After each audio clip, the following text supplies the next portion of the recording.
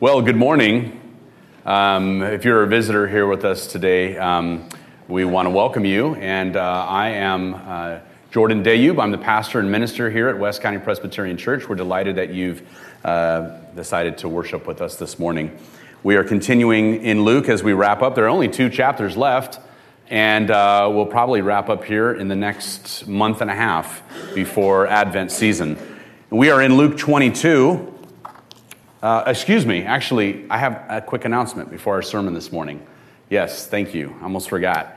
We are going to have a joint seminar with River City Church, which is a sister church plant of ours in St. Charles. The pastor there is a friend of mine, Brian Roskin, and Craig Vennard, our very own Craig Vennard, Craig, I don't know how, forgive me if I'm describing you wrong, but he's sort of an expert in kind of like personality assessment. And if you've heard of those before, it's not kind of the boring, here's how you're wired. It's really exciting. And he's been doing it for probably over 20 years with not just churches, but organizations here in St. Louis. And there's no charge other than the curriculum, which I think is probably 10, 15, maybe $20 at tops. And we're going to meet on a Saturday, us and River City Church. And Craig is going to take us through a personality insight seminar. And it's November 3rd, and we will have some sign-ups in the coming weeks for that also. So if you were paying attention, you noticed that this fall is really packed.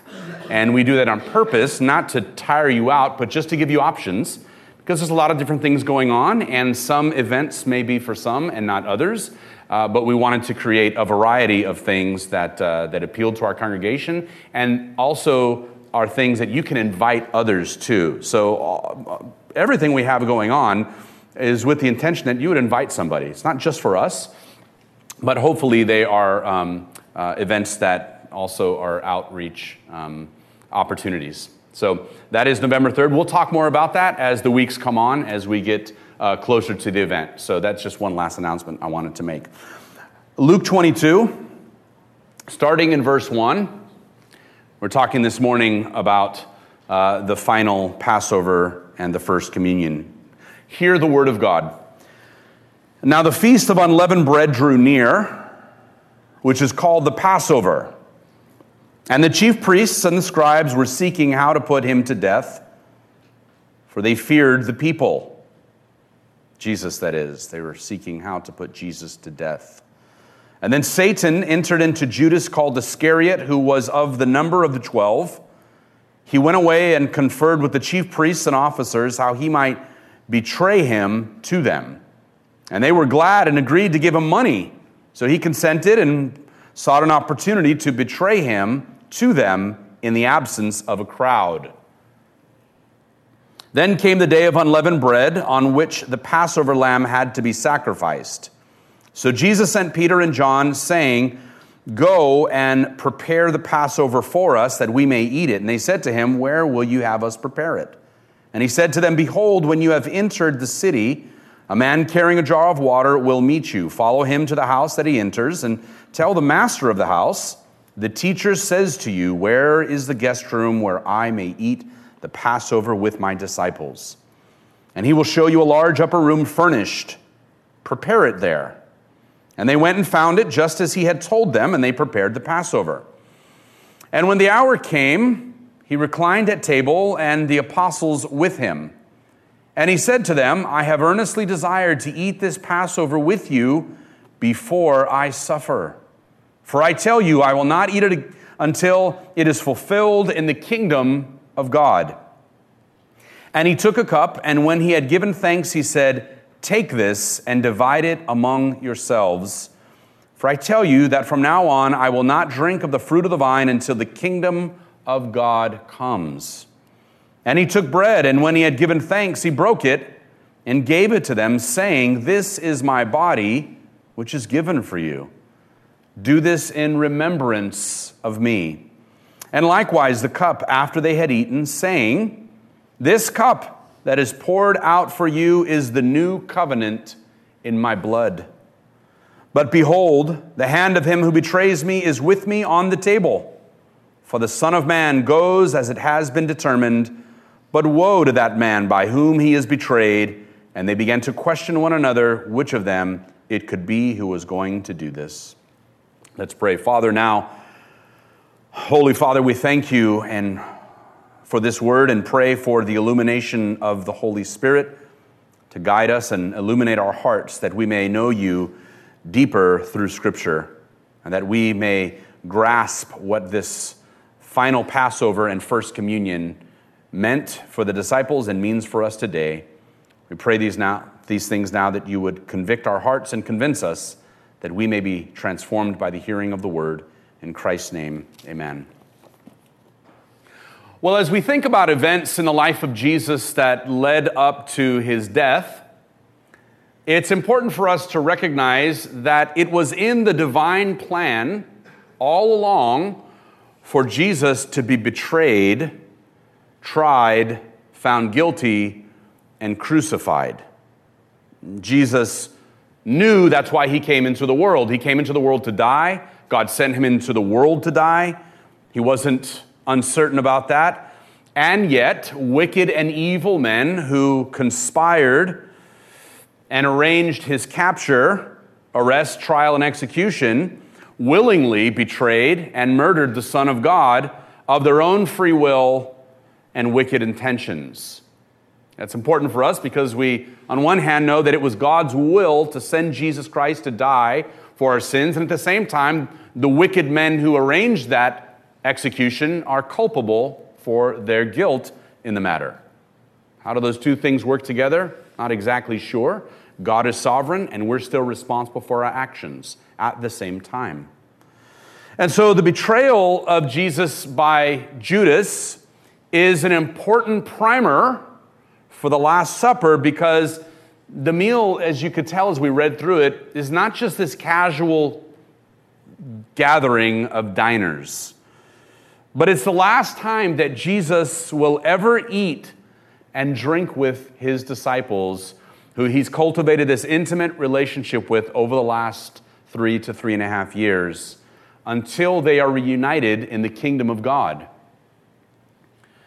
When my wife's uncle was dying of stomach cancer about 15 years ago, he had a terminal diagnosis, and they had a living funeral for him. All of his friends from work and some of his neighbors and family members showed up to this pub in California, and they all had a meal with him. And it was fun. They all had a meal and a few drinks. It was fun, and at the same time, it was incredibly sad knowing that their dear friend only had a few more months to live. If you can imagine a gathering like that. Meals are supposed to be joyful occasions where people exchange, friendship and fellowship. But can you imagine the meal of the disciples sitting with Jesus, knowing that this was the last time they were going to eat with him and drink with him? You can imagine the atmosphere. Now, Jesus knows he's going to be betrayed, and we've been moving through the book of Luke, and so it has us but it has us coming into the Passion Week around this time of year, although the liturgical calendar typically has it, around the time of Easter. But this is just where our timing with the wrap-up of the book of Luke has us, and that's why we're talking about it at this time of year. But Jesus knows he's going to be betrayed and tried and found guilty and sentenced to death. So his words here are extra pregnant and with profound significance, if I can put it that way. So what Jesus says here at this meal has especially profound and important significance. And it's no coincidence that Jesus, his trial and death converge with the Passover in Jerusalem. In fact, the symbolism is eloquent. In the first Exodus, the Hebrews were saved by the slaughtering of a lamb, eating its flesh and spreading the blood on the doorposts of their homes in Goshen, which was sort of a suburb in Egypt, where the Egyptians lived. The Hebrews and the Israelites, they lived in the land of Goshen. And God told them to slaughter a lamb because he was sending the 10th plague on the Egyptians, which was the angel of death, which was to smite the firstborn of every home in Egypt. And God told the Israelites, you know the story, to slaughter a lamb and put its blood on the doorpost. And when the angel of death swooped down into Egypt, all of the homes that had the shed blood of the lamb over their doorposts, the angel would spare, and the firstborn would not be killed. The houses that had the blood shed, where the flesh had been consumed. And when the Israelites and the Hebrews fled Egypt, they ate unleavened bread because there was not enough time to allow the dough to rise. And so they ate bread that had not risen. That's what it means when we say unleavened bread, because there was such an urgency to the Exodus. All of this is taking place in the Exodus. The Passover celebrates the liberation of the Israelites from Egypt, while the unleavened bread commemorates how the Israelites ate urgently on the eve of the Exodus. And originally, Passover and unleavened bread were two separate feasts, but by the time of Jesus, they merged and they were one. The Feast of Unleavened Bread took place during the time of Passover, and they really had become one celebration. Now, there's another Exodus. Or let me reemphasize that. Now, there's another Exodus. And so, at the time of Jesus' death, there is sort of this new Exodus where God is about to deliver his people again through the slaughter of another lamb. And this death is going to bring about a new covenant, which will bring in the kingdom of God. Verse 14 says, "And when the hour had come, he reclined at table and the apostles with him, and he said to them, I have earnestly desired to eat the Passover with you before I suffer. For I tell you, I will not eat it until it is fulfilled in the kingdom of God. And he took the cup, and when he had given thanks, he said, Take this and divide it amongst yourselves. For I tell you that from now on I will not drink of the fruit of the vine until the kingdom of God comes." Now, typically in the ancient world, just like today, when you sit down for a meal, everyone has their own cup. And so what Jesus is doing here is especially significant because he takes his own cup and he passes it among the disciples for each one of them to take a sip. Jesus blesses the cup and passes it, and each one of them is to take a drink from it. Now, New Testament scholar Frederick Danker writes, "This would have made a profound impression on the apostles because drinking the cup of someone was understood to be a means of entering into a communion relationship with that person to the point that one shares that person's destiny for good or for ill." Maybe you've heard the word communion your entire life, but have never really thought about what the word means. When you're in communion with someone, you are entering into the fate of that someone. You are entering into a covenant and a bond with that person. And so when Jesus passes the cup, the disciples are entering into and sharing Jesus' own fate for good and for ill. In sharing the cup, the disciples are united to Jesus' suffering and glory.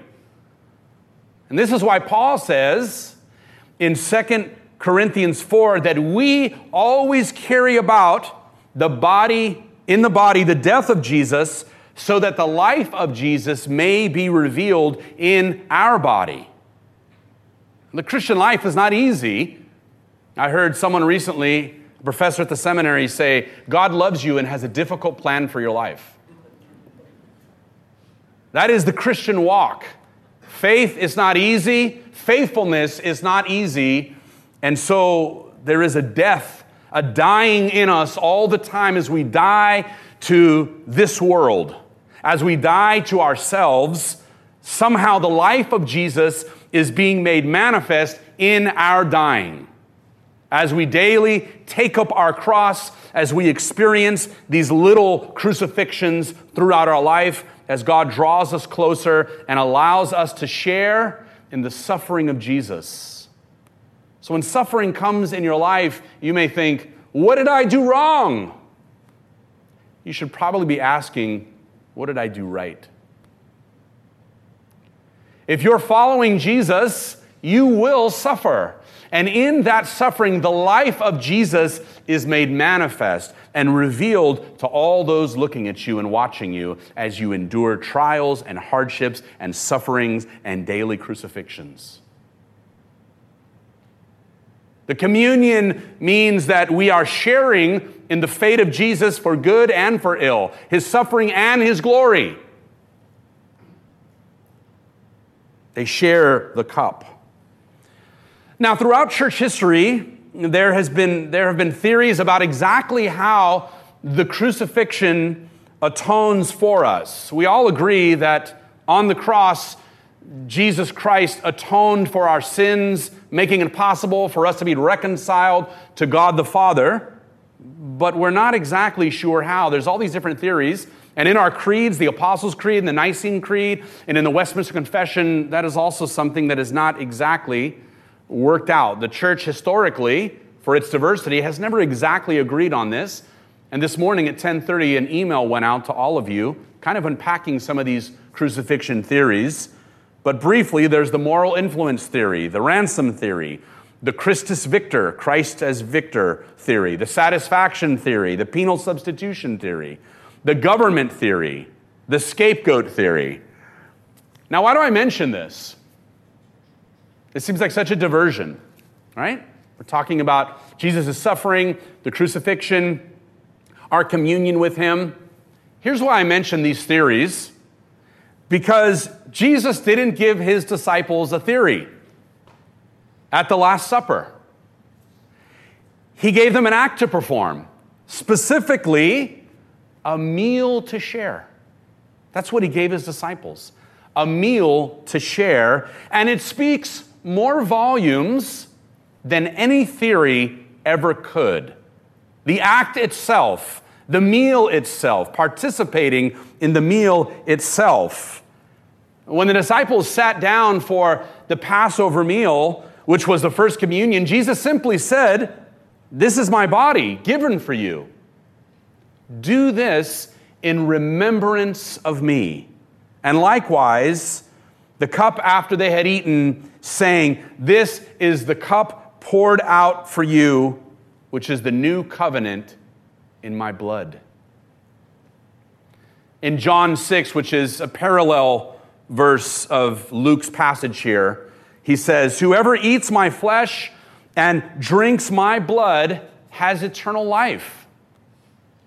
And what Jesus is saying is that we find our life through his death.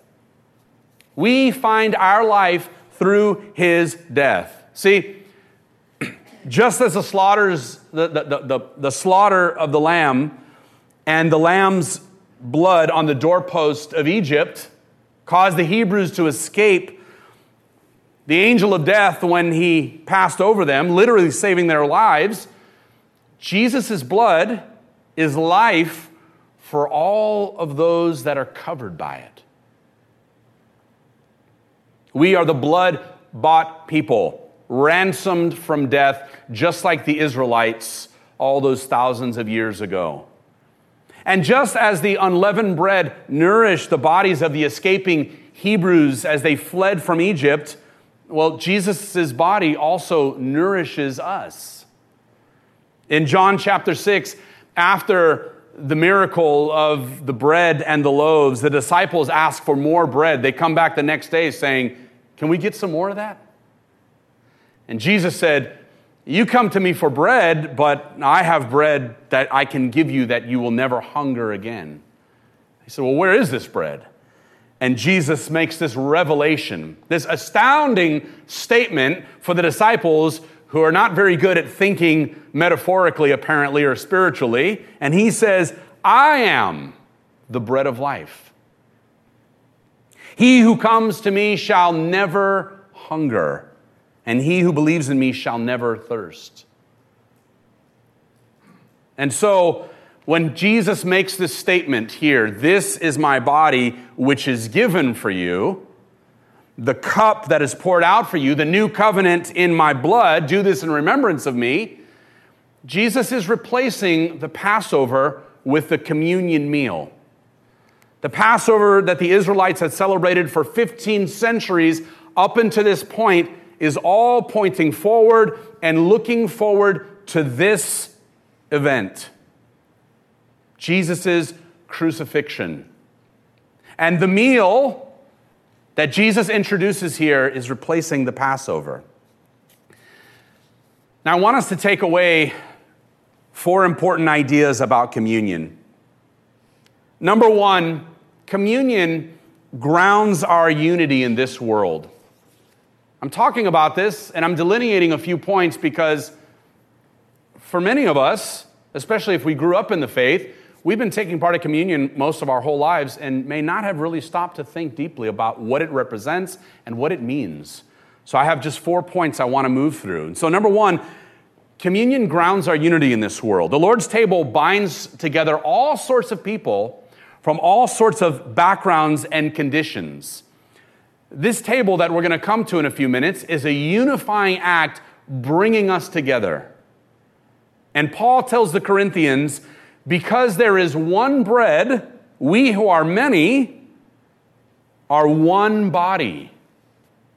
We're all one. We all have different backgrounds, different names, different family histories. We all come from different places, some of us different parts of the country, different parts of the world. But when we come together as the people of God, especially when we come together at this table, we are one people. We are one body, for we all, Paul says, partake of the one bread. And that means it's not okay to be at odds with your brother and your sister. Just as it would be weird or awkward to show up to a family dinner and your brother or cousin shows up and you haven't talked to them in 10 years. It would rightly be bizarre and weird and uncomfortable. And in the same way, because the meal grounds us in unity as the people of God, it's not okay for us to be at odds with one another. If your brother or your sister has a beef with you or you have a beef with them, work that out before you come to the table. Because this is a meal of unity, not division. This is a meal that is meant to unite us in love and fellowship. And so it's not okay that we're not okay with one another. Now, we don't all get along the same. Some of us are closer with each other than others. That's not what I'm talking about. But I'm talking about strife and animosity between us as the people of God, because the world is watching us as the church and looking to us saying, is that what it means to have fellowship with God? Well, the answer is yes, and that's why our fellowship with one another needs to be healthy and whole. Number 2, the communion meal is a proclamation. The meal proclaims the Lord's death until he comes.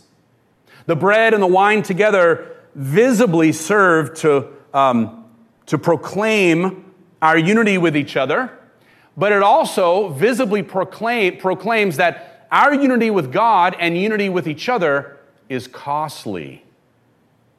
We're proclaiming death, that it took the Son of God to die for our sins, for us to have fellowship with him and with each other. This is costly. The grace that we've received is not cheap. It cost God dearly in the sending of his own beloved Son. It says that we have life because of Jesus' death, and that anyone who would be saved must come through the death of Jesus. That's what the bread and the wine represent. His body given, his blood shed. Anyone who would be saved must come through the death and crucifixion of Jesus Christ. And it isn't just an intellectual experience either. It touches our senses. You know, sometimes as Western post-Enlightenment rationalist kind of folks, for us, everything is a matter of what goes on up here. And that's okay. God has given us brains for a reason.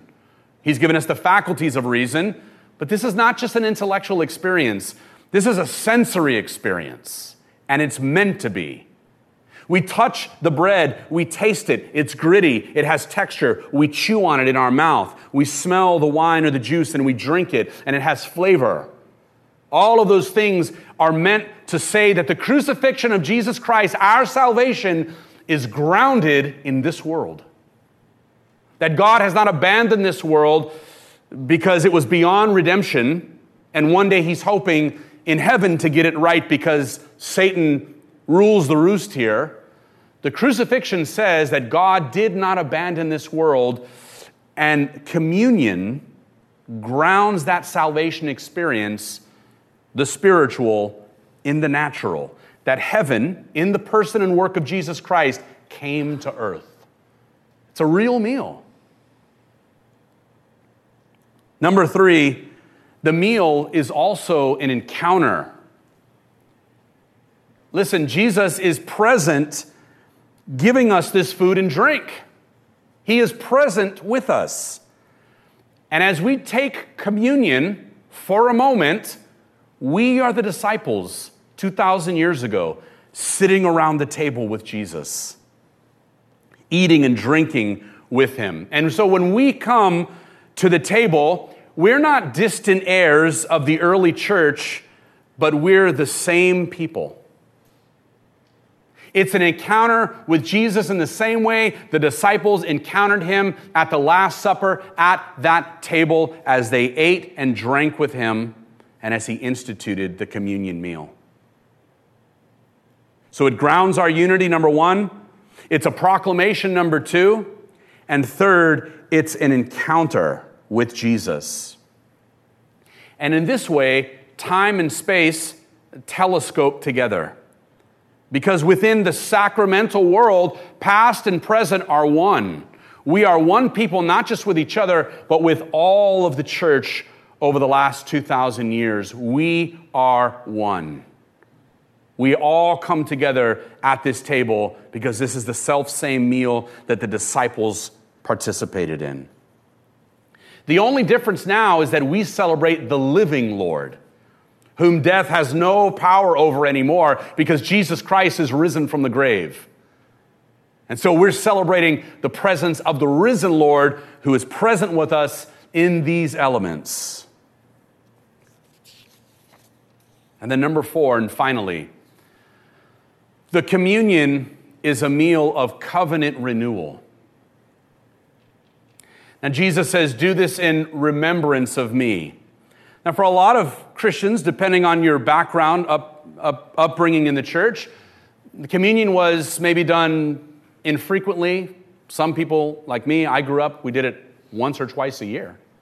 It was just a bare memorial, and we were just supposed to feel sentimental feelings in our heart when we remembered, and the elements had no real power in and of themselves. But every time we take communion, I want to correct that, okay? It's not just a bare memorial. It is really a renewal of the covenant that we have with God and that he's made with us through his son Jesus. Because every time we take communion, we're reminding God of his covenant promises to us. And we're renewing our allegiance to him. Every Lord's Day, every Sunday we come together and we take part of this meal, we are renewing our vow of commitment to him.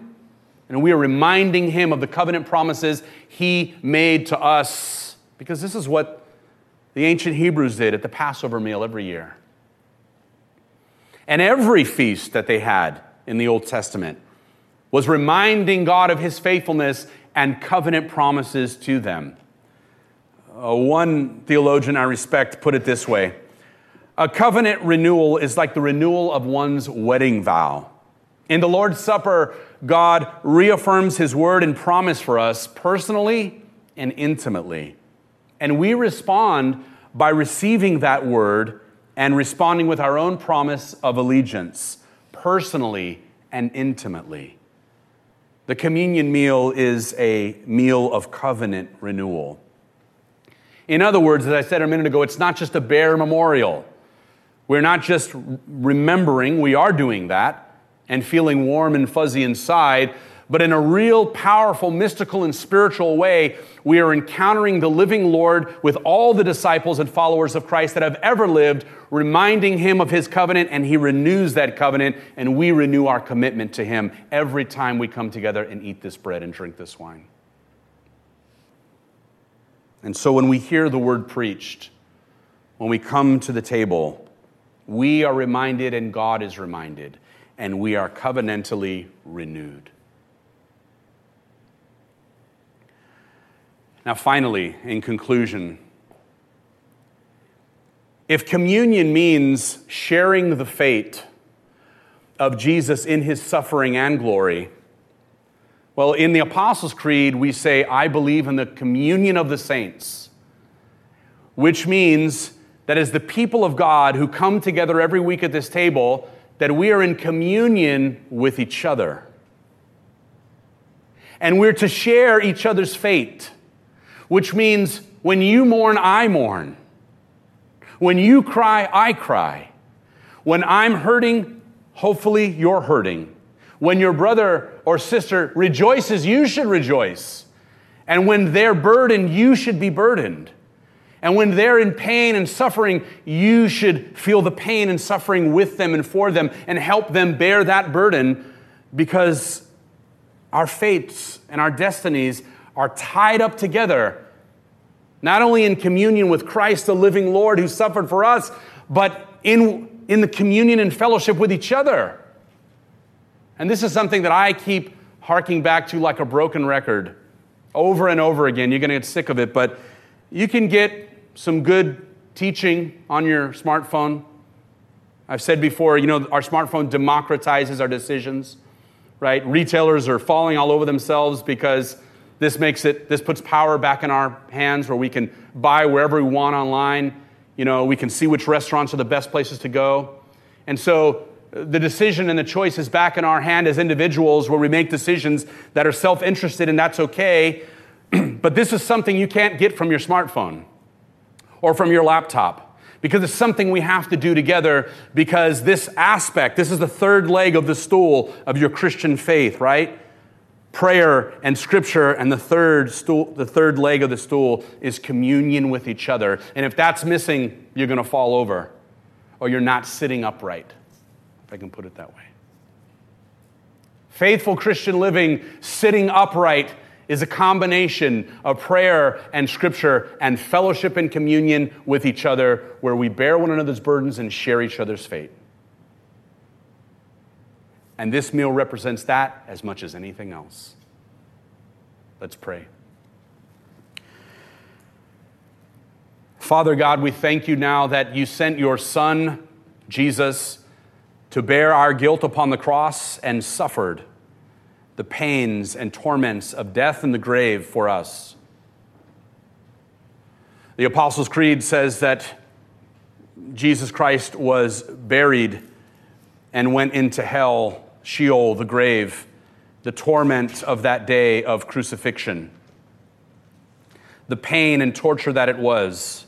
And so it's no surprise for us, it shouldn't be a surprise, that we too experience hardships and trials and sufferings in this life as we have communion with you. Lord, you also desire for us to be in communion with one another as we bear each other's burdens, serving you in the fellowship of suffering, and one day we will receive that glorification, that exaltation, as we are caught up together with you in glory, in perpetual worship and fellowship with all of the saints.